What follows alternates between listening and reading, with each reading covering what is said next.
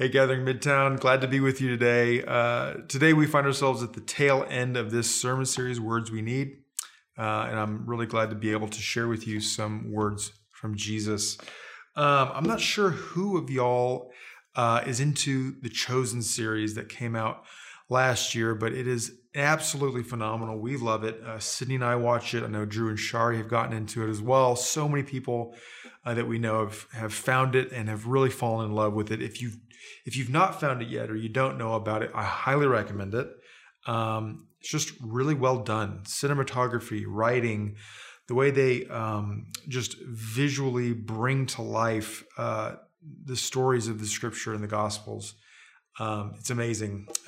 In season 2, episode 3 of the series, there's a scene at the end of that episode. And I'm not necessarily going to, do a ton of spoiler alerts here. I mean, it is a 2,000-year-old story. So if you don't know it by now, that's on you. But it's really cool because Jesus comes back from a long day of healing people and being with God's people. And he comes back to a fight that the disciples are having with one another. And they're bickering about things that they think are important, things that they feel like they should give their lives to. And Jesus just shows up and quietly walks by, says goodnight to them, and goes to his tent. It's then that his mother shows up, walks over to him, and quietly begins washing his feet, caring for his son. And the disciples turn and watch and realize that the things they're fighting about, their bickering, their desire for their opinion to be the one that matters most, melts away. And in the cinematography of the episode, you can see the actors portraying this so beautifully. Highly recommend it. It's great. And that's going to be what we're talking about today in this message. We're going to be reading from the book of Mark, chapter 2. So turn with me there. I'm going to be reading out of the ESV. You're free to read out of whatever version you'd like. Again, Mark chapter 2, and we're going to be reading verses 13 through 17. Read with me. He went out again beside the sea, and all the crowd was coming to him, and he was teaching them. And as he passed by, he saw Levi, the son of Alphaeus, sitting at the tax booth, and he said to him, "Follow me." And he rose and followed him. And as he reclined at table in his house, many tax collectors and sinners were reclining with Jesus and his disciples, for there were many who followed him. And the scribes of the Pharisees, when they saw that he was eating with sinners and tax collectors, said to his disciples, "Why does he eat with tax collectors and sinners?" And when Jesus heard it, he said to them, "Those who are well have no need of a physician, but those who are sick. I came not to call the righteous, but sinners." This is the word of the Lord. So first off, something I want to talk to you about real briefly, and I just want to bring it to light because it's actually what we're going to be doing during this sermon, is we're going to be doing a little bit of what's called exegesis, basically taking the scriptures and seeing what the scriptures say about the scriptures. This practice actually helps us because what it reveals to us is that you don't have to be some theological giant to understand what the Bible is saying. And so we're going to kind of dive into that today. It's this idea that we can read the word with the help and the assistance and the voice of the Holy Spirit and learn about the Lord our God, learn about the kingdom, and learn about who Jesus was and still is today. It's the idea that the flowers and the fruit are right here on top for the taking. So let's do it. Let's dive right in. We're going to start out with actually the fourth word that we've read here in this passage. He went out again. That word again, what does that word do for us? Well, it tells us that something has been happening or has happened in the past that we might want to go reference. So let's do that. In your Bible or in your app or whatever, go back to Mark 1. We have to go back a very short amount of distance there just to get back to give us to get back to a place where we can get some context. So we start out and we realize that Mark dives right into the person of John the Baptist. He goes into the baptism of Jesus, Jesus' trip and journey into the desert, his coming out of the desert, his picking a few disciples to start off his journey with, and then Mark starts to account immediately the acts and the miracles of Jesus as he is dealing with people who are possessed, people who are sick, people who are disabled. And so we see this immediately, Mark immediately launching us into the miracle ministry of Jesus. And that puts us right back to where we started our message today in Mark 2, verse 13. So he went out again. So it means he's been doing this act of going out amongst the people of God to do miracles, to minister to them, to love them and care for them, and to heal them. Beside the sea, what sea? The Sea of Galilee. Jesus is in the northern part of the region of Galilee right now, probably right on the shoreline in the town of Capernaum. Capernaum was a fishing village. That's where a lot of the villages surrounding the Sea of Galilee were. And so he's hanging out with his disciples there. It's probably the same exact place where he first called James, John, and Peter. All the crowd was coming to him and he was teaching them. There were hillsides in that region, so it was very easy for Jesus to be able to stand on the top of a hill and speak down to the people who wanted to learn from him. It was a way to kind of have a natural amphitheater for teaching. And as he passed by, he saw Levi, the son of Alphaeus, sitting at the tax booth. So we'll stop there again. And what do we know? We know that Levi was a tax collector. And some of you may have heard this in previous sermons or learned it on your own before, but tax collectors were absolutely despised by the Jewish people. Why? Well, we know that they were chosen by the Roman government. They were Jews who were chosen by the Roman government to be the ones who were essentially the scapegoats. They were the ones that were to collect the taxes of the Jewish people for the Roman government. So from a Jewish perspective, Levi, Matthew, was he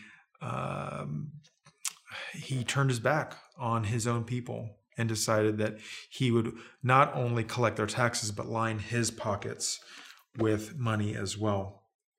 He was sitting at the tax booth, and he said to him, Jesus said to Levi, "Follow me." And Levi rose and followed Jesus. Now let's take a moment and stop here. This actually leads me to another moment in the series, The Chosen. It's season 1, episode 7, actually, where this occurs. And they give a visual to this situation, to this episode in Jesus' life, where Jesus is walking through a town with some of his disciples, and you see him stop and turn towards Levi, who's at the tax booth, and he calls him to himself. And when he does that, the other disciples look at Jesus as if Jesus has just made a massive mistake. Jesus messed up. What are you doing? Do you know who that is? Jesus ignores them and says, when Levi gets to him, "Will you follow me?" To which Levi does. So now we move into the second part of the story here. And as he reclined at table in his house. So let's stop again. Who's he and who's his? Well, we know that Jesus either invited himself or was invited by Levi to the home for a meal that night. So as Jesus reclined at table in Levi's house, many tax collectors and sinners were reclining with Jesus and his disciples, for there were many who followed him. Isn't it interesting that the other people at table with Jesus were tax collectors and sinners? I have to believe that these may have been the only people that Levi could have made friends with. They're the only people who could empathize with his plight, with his situation, who understood the weight he carried, the way that he was shunned by his society, the hate he experienced from his neighbors and the other Jewish people in the community. That's who was there at the table with Jesus and the disciples. Here's an important part we're coming up to. We're starting in verse 16. And the scribes of the Pharisees stop. Not the Pharisees. The scribes of the Pharisees. The guys who sat in the corner writing down the things that the Pharisees said during their sermons or messages or teachings. The Pharisees didn't want to trouble themselves to go. They sent the scribes to do it for them. And when these scribes saw that Jesus was eating with sinners and tax collectors, they said to his disciples, again, let's pause. So not only do we not have the Pharisees doing their own dirty work, they send their scribes to do it, but the scribes don't even have enough gumption to go to Jesus himself. They subvert him and they go to the disciples. We're not going to deal with the person that we really want answers from. We're too scared and fearful for that. We'll go to his disciples. Now, it may have been that his disciples were keeping watch at the door, so they were the first people that they encountered. But they began asking questions to the disciples first and not Jesus. Again, they asked his disciples, why does he eat with tax collectors and sinners? And when Jesus heard it, he said to them, so think about that. Think about that for a moment. Jesus overhears that there's a conversation going on about him outside of the door, outside of the gate, outside of the garden wall of Levi's home. And he says, no. If you want to talk about me, you will talk to me. And he goes out and he meets these scribes face to face. And what does he say to them? And when Jesus heard it, he said to them, those who are well have no need of a physician, but those who are sick. I came not to call the righteous, but sinners.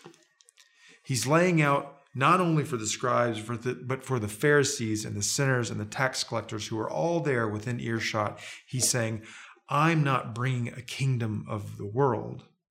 I'm bringing a kingdom that is different from anything you've ever seen or heard or learned about. I'm bringing a kingdom that heals the inner part of the person. And contrast this to what he's actually just been doing the last couple of maybe days or weeks. He's been out in the towns, out in the countryside, healing people's physical ailments. Do you see what Jesus is revealing? Little by little, he's saying, yes, I'm coming to heal the broken physically. I'm coming to cast out demons. But I'm also coming to those who are hurting and broken inside in their spirits, in their hearts, and I'm bringing healing to those people. He's revealing to the disciples, this is how you love. This is how you bring people in. This is how you build the kingdom. I think it's also really, really important that we realize what was actually happening at the dinner in Levi's home. We have a situation where you have the sinners and the tax collectors, the undesirables of the community, the unwanted people, along with the disciples who are probably still wide-eyed watching Jesus internally saying, what are we doing here? And Jesus reclined, probably enjoying a glass of wine and very good food, probably laughing and sharing new perspectives on truth with the people across the table from him. And the practice in that day is that you would either recline on one of your arms on some pillows, and so everyone would basically would be lying down in some form or fashion, or you would actually turn your back with one side towards the table and actually use another person's back as your backrest, so you'd be resting alongside others.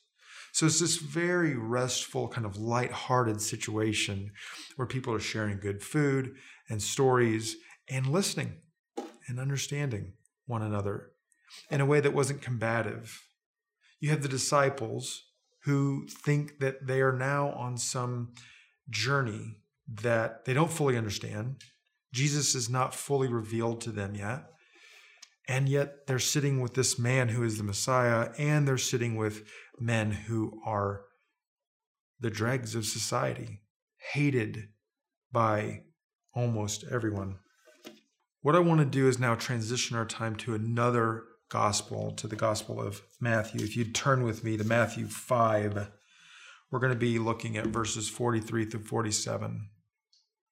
Now, before we read this, before you read it, hold on. I want to reiterate that Jesus in this moment was showing multiple groups of people that what he was going to teach, what his life was about, who he was, and the kingdom of God were different than anything they'd experienced before. Okay? We see him talking to the scribes. We see him talking to tax collectors and sinners. And we see him talking to the disciples, helping them all become illuminated to something new. So now let's go to Matthew 5. These are all red letters. You have heard that it was said, you shall love your neighbor and hate your enemy. But I say to you, love your enemies and pray for those who persecute you, so that you may be sons of your Father who is in heaven. For he makes his sun rise on the evil and on the good, and sends rain on the just and the unjust. For if you love those who you love, what reward do you have? Do not even the tax collectors do the same? And if you greet only your brothers, what more are you doing than others? You see the correlation here. Jesus is bringing a revelation to the people of earth, saying we are going to be bound by something different. We're going to be bound up in me, the Son of God, who brings mercy and grace and love to the world. I want to read a list. This is a list of people who are bound together in the person of Jesus. And I want you to take notice of the contrast of all of these people.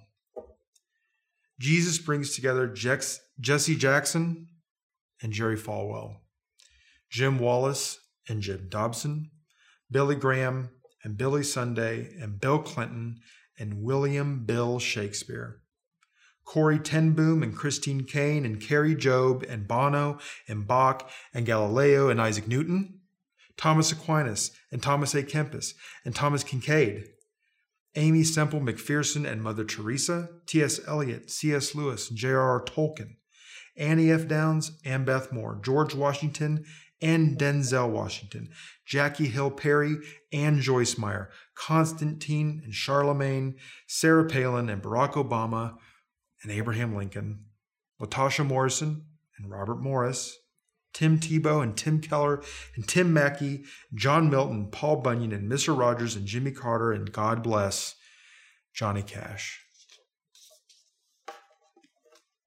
Do you see where we've landed? Do you see what Jesus is saying? He's saying that the way that the world defines us and categorizes us is now irrelevant in the kingdom, because now we are categorized as sons and daughters of the King.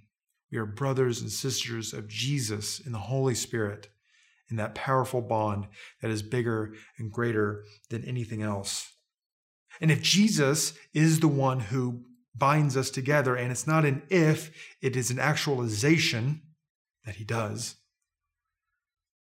then maybe that should change the way that we interact with each other in our day-to-day lives, no matter what you believe, what opinion you have, what side of an aisle you land on.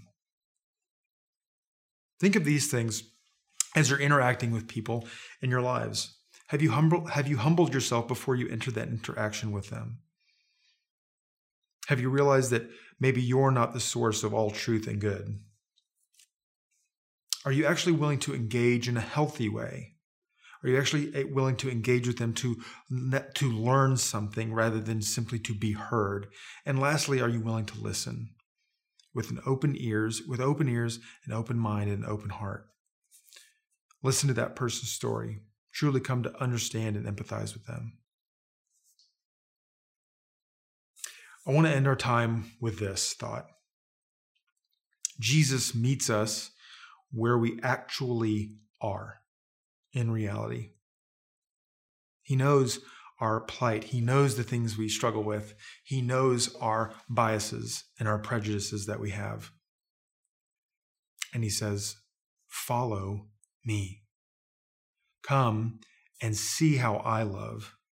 Come and be a part of and witness and watch the building of the family that I'm putting together, is what Jesus says. It's all about Jesus, y'all. It's about watching him intently, reading his words, and following his way.